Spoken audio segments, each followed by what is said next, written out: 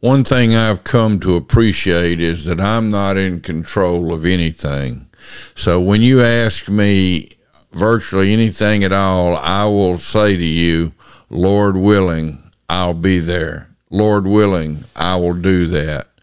I will if the Lord says the same, if the Lord agrees. In James chapter 4, he says, "Come now, you who say, today or tomorrow we will go into such and such a town and spend a year there and trade and make a profit. Yet you do not know what tomorrow will bring. What is your life? For you are a mist that appears for a little time and then vanishes.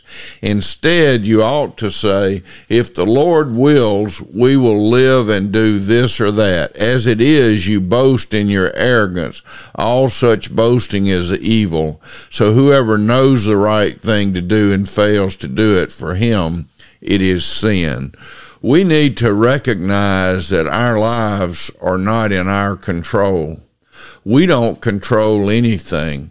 We submit ourselves to God as born-again Christians. We offer ourselves as living sacrifice.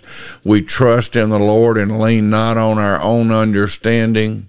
The world doesn't understand that thought process and often is critical and ridicules that thought process. But if you're walking in the light as He is in the light, then you know the great joy and benefit of following the leadership of God.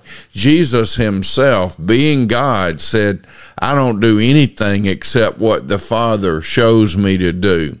And that's the same way we should approach life, to humble ourselves and say, Lord, I don't know what today holds, but I know that you hold this day, and I rest in you. I'm not anxious about any of these things.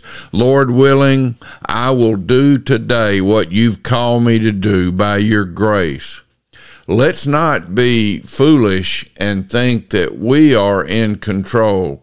Let's submit ourselves to God. Be still and know that He is God, and know that Jesus has said, I am the way, the truth, and the life.